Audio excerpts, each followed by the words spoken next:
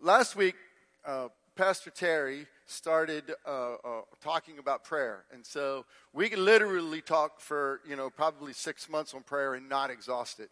And as he said last week, there's no way you can cover everything in 1 week. Well, there's no way you can cover it in 2 weeks. There's no way you can cover it in 3. But I'm just going to take prayer. This is prayer part 2. Why prayer? Why prayer? And there was something he said last week that just stuck with me in my mind all week long. And I want to ask you, I want to bring that statement up. He said this. He said, heaven is filled with prayers that have never been prayed.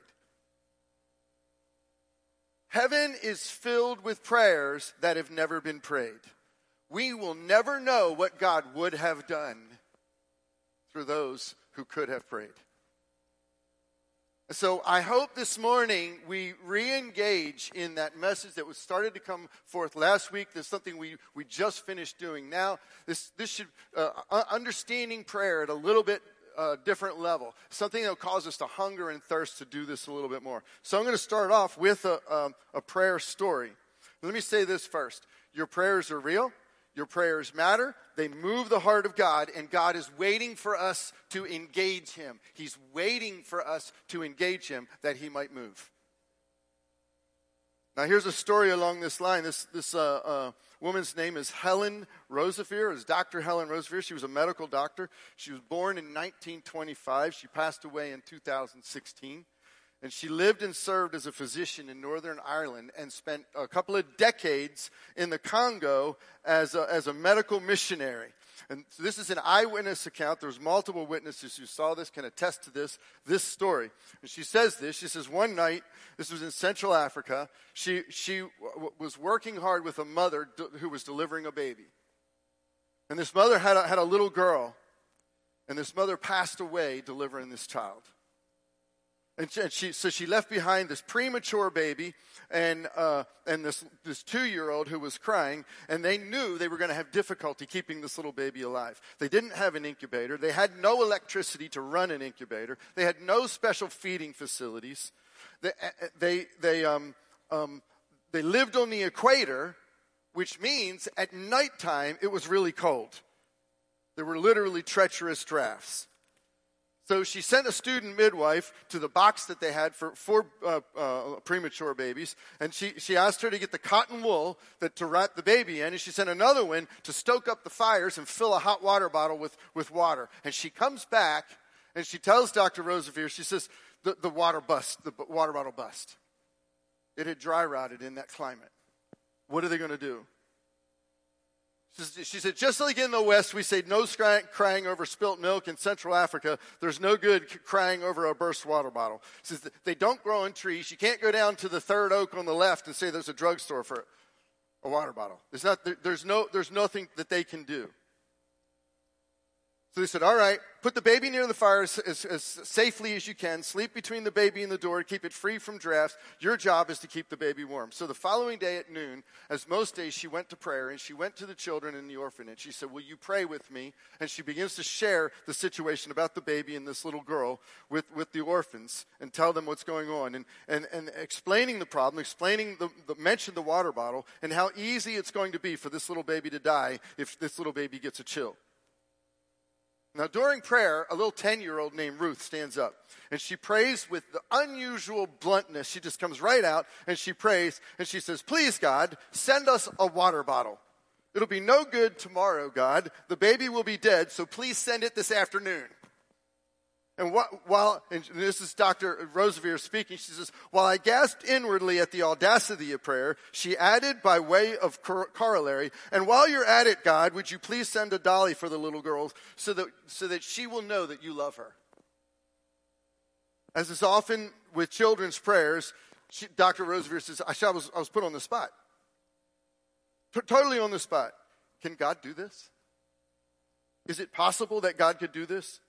She said, I just didn't believe that God could do this. Yeah, I know God can do everything. The Bible says, but there are limits, aren't there? There's only one way God can answer this particular prayer, and that is if He sent a parcel from the United States. The problem is, in the entire 4 years she had been there at this point, no one had ever sent a parcel. Never, not once. Not only that, They would have to think to put a hot water bottle in there. They're on the equator. Why in the world would they think to put a hot water bottle in a box for people on the equator? Halfway through the afternoon, while she was teaching and training the nurses, there was a message that came to her. There was a car at the front door. So but she says the car, but before she could even get to the car take off, there was a 22-pound parcel. And she saw that parcel. She started to tear up. So she calls all the children, because there's no way she was opening this by herself. And she pulls them all together, and she carefully pulls the string off and carefully unwraps it, wanting to save the paper and everything. And all the exciting is building, and there's 30 or 40 eyes that are staring at this little box. And open it up, and out of the top, she first pulls these knitted jerseys, brightly colored knitted jerseys. And they're all sparkling as she's handing out these jerseys. And then the kids started getting a little bit bored, because there's like there's bandages and stuff in there, and the kids are like, oh, wow, yeah. And then she says, next came a box with raisins and sultanas, and so she's going to make buns. And then she puts her hand in, and she goes, no way. She feels around, and she pulls it out. It was a brand new hot water bottle. She just began to weep. And little Ruth jumps up and says, if the water bottle's in there, the dolly's in there. And she digs down the bottom and pulls it out and says, here is the dolly.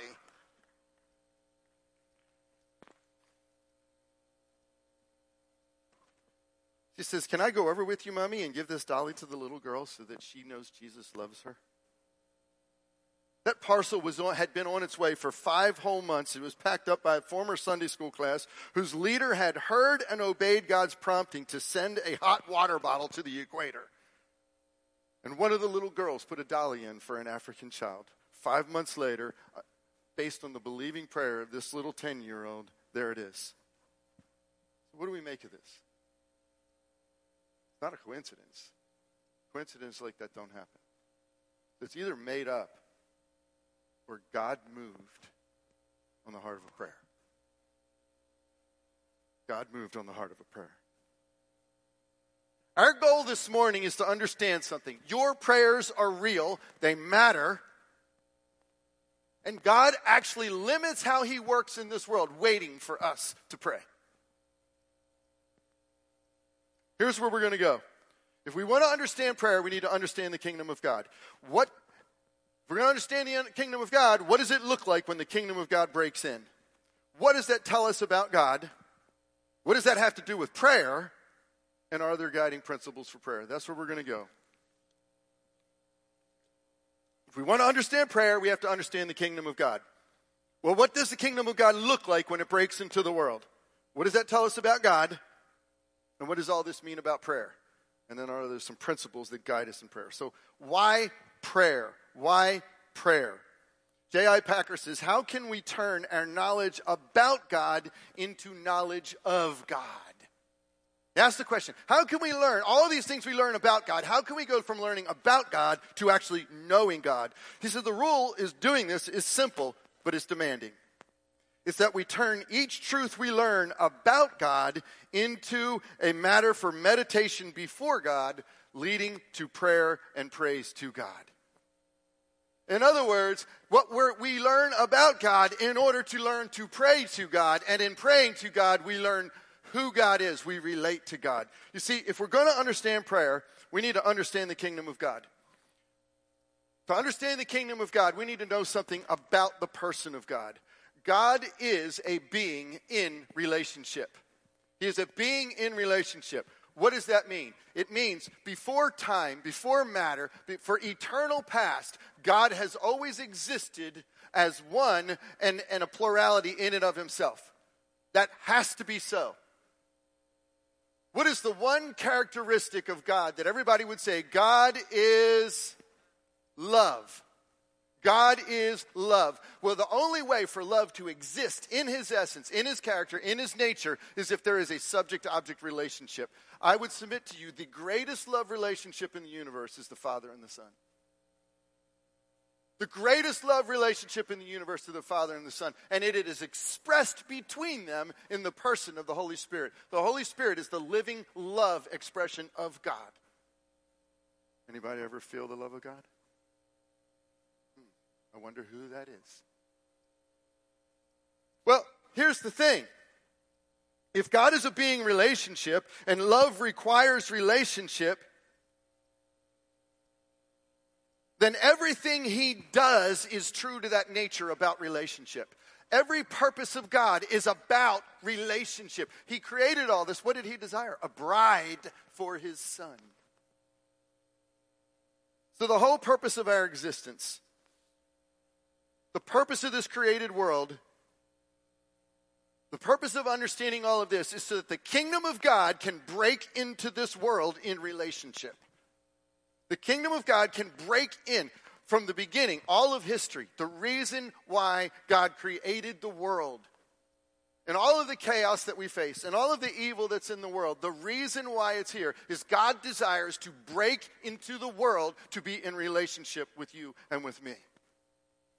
Well, look, if that's the primary purpose, if that's the whole, here's, how do we know that's the primary purpose? I'll give you one simple scripture. When Jesus taught us to pray, what did he teach us? He said, pray like this. Anybody ever pray this? Our Father, who art in heaven, hallowed be thy name. Your kingdom come, your will be done on earth as it is in heaven. The whole reason and purpose for all of creation is for the kingdom of God to break in. What God? The God who is a God in relationship. So what God desires more than anything else is to be in relationship, to build a kingdom. What does that kingdom look like? When he breaks in, what does it look like? God is building what? He's building a community, a common unity of people. And in that kingdom, the triune God, he is what? The source of love, the source of life, the source of light, all truth, all goodness, all beauty. It's centered around him. He's the most cherished being. Why? Because in him, all of us find our unity. All of us find our unity. Relationship with him, relating to him. But here's the thing. How do we get into that? How do we get into that? Well, God sets the entrance criteria. He establishes the way we get in. But he says, you join by voluntarily. Free will. Your free will enables you to join in. It's up to you. It's your choice. Why? Because he wants a relationship with us. So he doesn't force us. He doesn't push it on us. He offers us the opportunity to have a love relationship with the God of the universe. And what does that mean? Then we voluntarily, freely, progressively grow, experience him, experience his wisdom, his love. We experience relationship with him. We experience relationship with one another. We experience relationship with the world. And so what does that lead to? That leads to what? That leads to us co-laboring with God to change the world.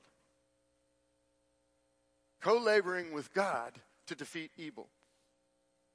Co-laboring with God to be in relationship, to find truth, to find goodness, to find beauty, to be his imagers. Does everybody understand this purpose? Because I'm going to tell you, if you want to understand prayer, you have to understand that God comes to have relationship with us. And in that relationship, he desires us to choose him and to labor with him. Now, why is that important? If we think about the rules of the kingdom, how the kingdom operates, we see all these principles, right? What are some of the rules? Everybody heard of the Great Commandment? You know, it's a great commandment. You shall what? Love the Lord your God with all your heart, with all your soul, with all your strength. What is that? Love relationship, your free will and choice, to bring him to the center, to put him at center. And what does that do? That changes you. That changes me. And that leads us to what? Love our neighbor as ourself. What are we doing when we're doing that? We're changing the world. What was another rule of the kingdom? The new commandment. What's the new commandment? To love one another the way Jesus loved us. What did he do? He laid his life down for us. What are we to do to others? Lay our lives down for others. What's another rule in the kingdom? The Great Commission. The Great Commission is to what? To go. Where? To the world. Relationship with others. And what do? We baptize in the name of the Father, in the name of the Son, in the name of the Holy Spirit. We bring the one triune God to the center, the unifying being over all things. And what do? We teach everyone to do exactly what he commanded. And when we do that, we're overcoming evil. We're defeating death. We're bringing light where there's darkness. We're chasing fear away. We're cooperating with God. So what does all this have to do with prayer? Well, what is the character and nature of God? He's personal. Which means he what? He loves to share good things with others, and he enjoys doing good things with others. Look, think of it this way. How many here are a parent? How many remember the joy of the first time you got to work on a project with your child? You did something, and you taught your child how to do something, and you see that maybe they're tying their shoe. Maybe they're just learning how to eat. Maybe they're learning how to put clothes on or something. Could you do it much better than they could do it? Could you have done it for them and it'd be a lot quicker and you wouldn't have to wait? But how much joy did you get when oh my goodness, he took his first step. She put on her dress by herself. He picked up his fork and ate with his fork, or he picked up his fork and ate with his hand.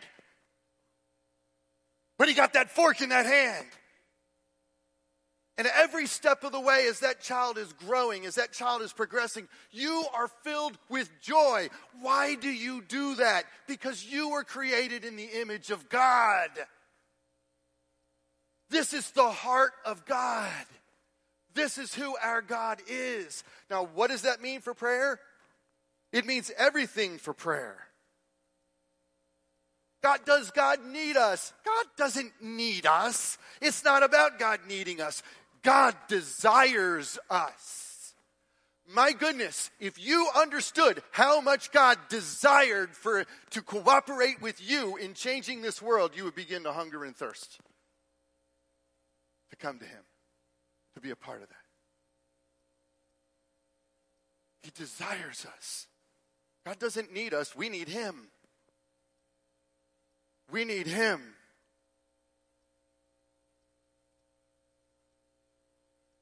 If the primary purpose of all of history is the breaking in the kingdom of God, and if the primary means of the kingdom of God breaking in is God participating with us who is free moral agents, volunteers to joining him in his kingdom, if that's how God is going to build relationship, then listen, that means there are things God's not going to do until we engage him. In the same way, we as a parent, as good parents, are not going to do certain things for our kids until they engage. Prayer's not a wish list. It's not rubbing the genie lamp. It's the actual cooperation with God in the heart of God to accomplish the will of God. Look, I'm not saying God will never act outside of human cooperation. He obviously will. He obviously does. What I'm saying is that our prayers are real and effectual. They're not just an imagined life so that we feel good about ourselves. I'm saying God's waiting for us to ask him. Here's what I want us to do for a minute. I want us to imagine a difference in our prayer life right now. Imagine a difference. Here's the difference. Instead of praying prayers of desperation, instead of wondering if God's hearing you, instead of hoping you're not bothering God, instead of feeling like you're unworthy to bring a petition before him, instead of thinking you're not important, you're insignificant, instead of thinking you don't matter, imagine praying for a minute, actually anticipating and expecting God to hear. Actually imagine for a minute knowing you're actually doing the very will of God in your prayer. Actually imagine think about this. You're actually giving God pleasure when you engage him in prayer? What would your prayer life look like? How much would you want to lift someone else up in prayer? How much would you look forward to praying? I'm going to get a chance to please God right now. Hey, can I pray for you, brother? Imagine God actually wants to look for a way to answer your prayer.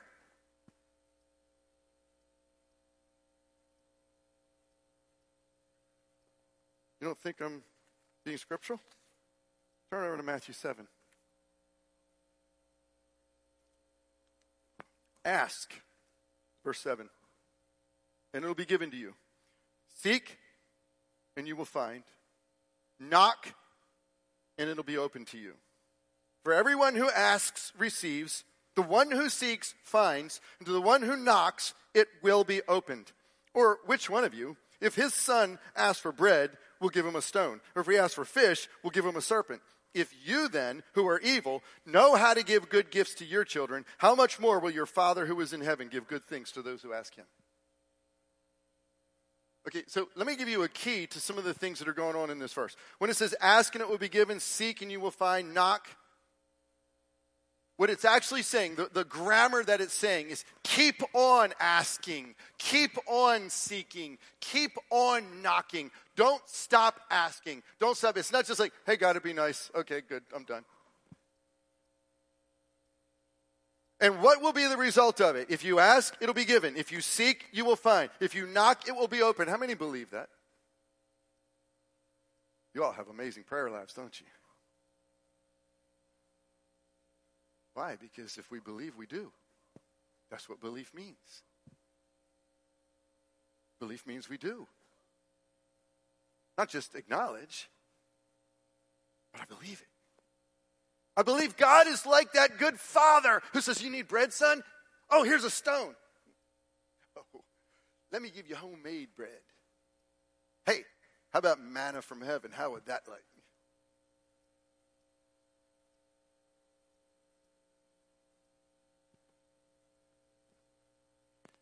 What happens to our prayer life? What happens to our prayer life when we have this kind of anticipation? Here, this is from A.W. Tozer. This is what Tozer said. And he's quoting Tennyson here. He said, more things are wrought by prayer than this world dreams of. He probably uttered a truth of vaster significance than even he understood. While it is not always possible to trace an act of God to its prayer cause, it is yet safe to say that prayer is back of everything that God does for the sons of men here upon earth. One would gather as much from a simple reading of the scriptures. What he's saying, if you look around and see God moving in the world, I promise you, he's saying, somebody's praying. How much more would God do if it was more than just somebody and it was everybody? I'm going to quote Pastor Terry again. Heaven is filled with prayers that are never prayed. He goes on, Tozer says, what profit is there in prayer? Much in every way. Whatever God can do, catch this, whatever God can do, faith can do. Whatever faith can do, prayer can do when it is offered in faith. An invitation to prayer is, therefore, an invitation to omnipotence. For prayer engages the omnipotent God and brings him into our human affairs. Nothing is impossible to the man who prays in faith, just as nothing is impossible with God. This generation has yet to prove all that prayer can do for believing men and women. End quote.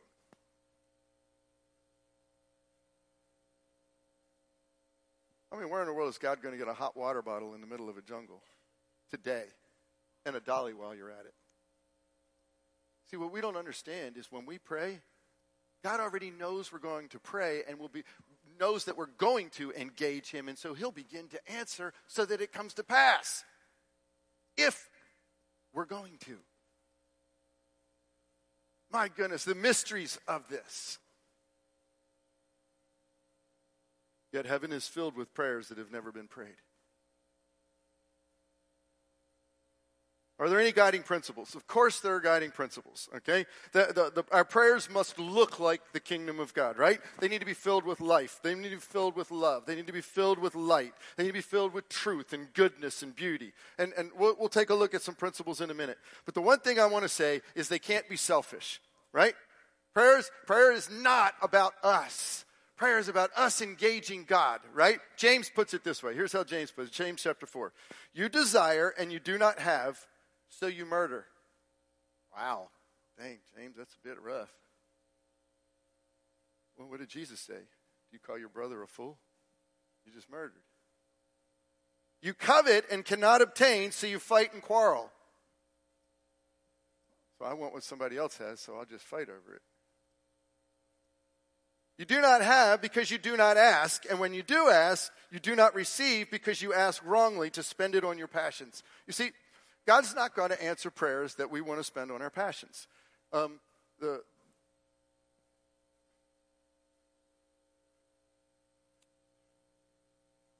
you have heard me tell this story before. It's worth telling it because it really brings the point home. Because a lot of us have had prayers, things that we prayed for a long period of time. But the question is, why are we praying them? There's a man named Dan Muller that a preacher I like to listen to from time to time, and he tells a story when he came to Christ. He first, when he met his wife, he was 19, and his wife's about 3-4 years older than him, and he lied to his wife that he was a Christian, just so he could get her to marry him. And he spent the next 15 years married, just being a living hell in their relationship. And finally, they're about to get divorced. They're about to split up. They had enough with one another. And she prayed for him over and over and over. She was done. She was fed up. That's it. And so they're about ready to divorce. And she's sitting at home with one of her girlfriends. And she's like, he is so deceptive. It would be just like him to call up right now and say, I found Jesus. And she long stopped praying for him. Well, he's at work, he's working in a warehouse. He's by himself. No one is around him, and the Holy Spirit falls on him. And he literally gives his entire life to Jesus right then and there. He calls her up. Honey, you're not going to believe it. I found Jesus. Click. For the next several weeks, she didn't believe him. She tested him over and over. I know he's fooling. I know he's trying to get something out of the divorce. I know that's going on. And finally, and she did everything she could to test him. Finally, one day, he's out working in the garden. She's in the bathroom, and she's in front of the mirror, and God speaks to her heart and says, why are you mad? She says, why am I mad, Lord? I prayed for that man for 15 years. I prayed 15 years for him, and you didn't change him. You waited till I stopped praying, and then he changed.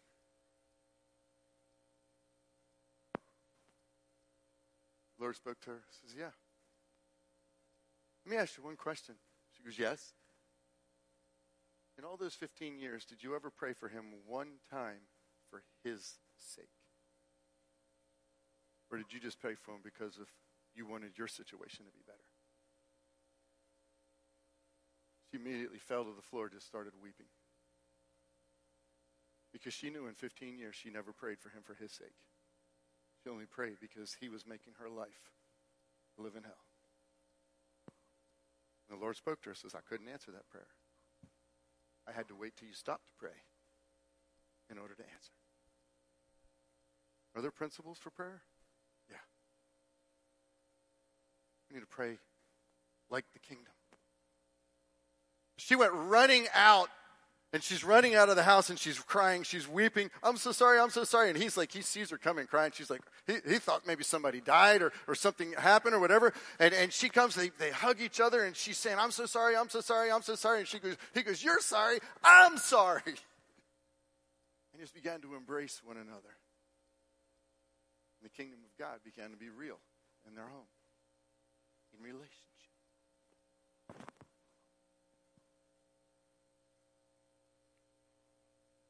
So what are some of those principles? There's a great book. It's called Prayer is Invading the Impossible. Prayer is Invading the Impossible by Jack Hayford. And I'm just going to hit some highlights here. I recommend you go get the book. This is just some highlights for us to carry with as we think about this. Well, what if I don't understand prayer? It doesn't make sense to me. I don't need to understand prayer to engage. I need to trust. And there's 4 commitments to trusting. 4 commitments. Commit to this. Learn to understand the heart of God. Understand his heart. He is a being in relationship who desires relationship and has held himself to acting based on relationship. Number 2, trusting in the certainty of his word. Jeremiah tells us, God says, I watch over my word to bring it to pass. Learn to pray on the certainty of his word. Number 3, waiting for patience for his time. How many know it's God's timing, not our timing? God, I want patience and I want it now. Number 4, commitment. Listen quietly for his voice. God wants to speak to you through prayer. It's relationship. Now, those 4 commitments are hit by 4 balances. 4 balances, and here's the 4 balances. The balance between being passive and patient. What does that mean? That means I bring my prayer and I lay it before God. But I'm not just passive, I'm patient. Means I'm what? Expectantly waiting to hear God. The next balance is what? The balance between patience and boldness. I need to be expectantly waiting, but I also need to say, God, we need that water bottle and dolly today. And then I need to find the balance between boldness and presumption.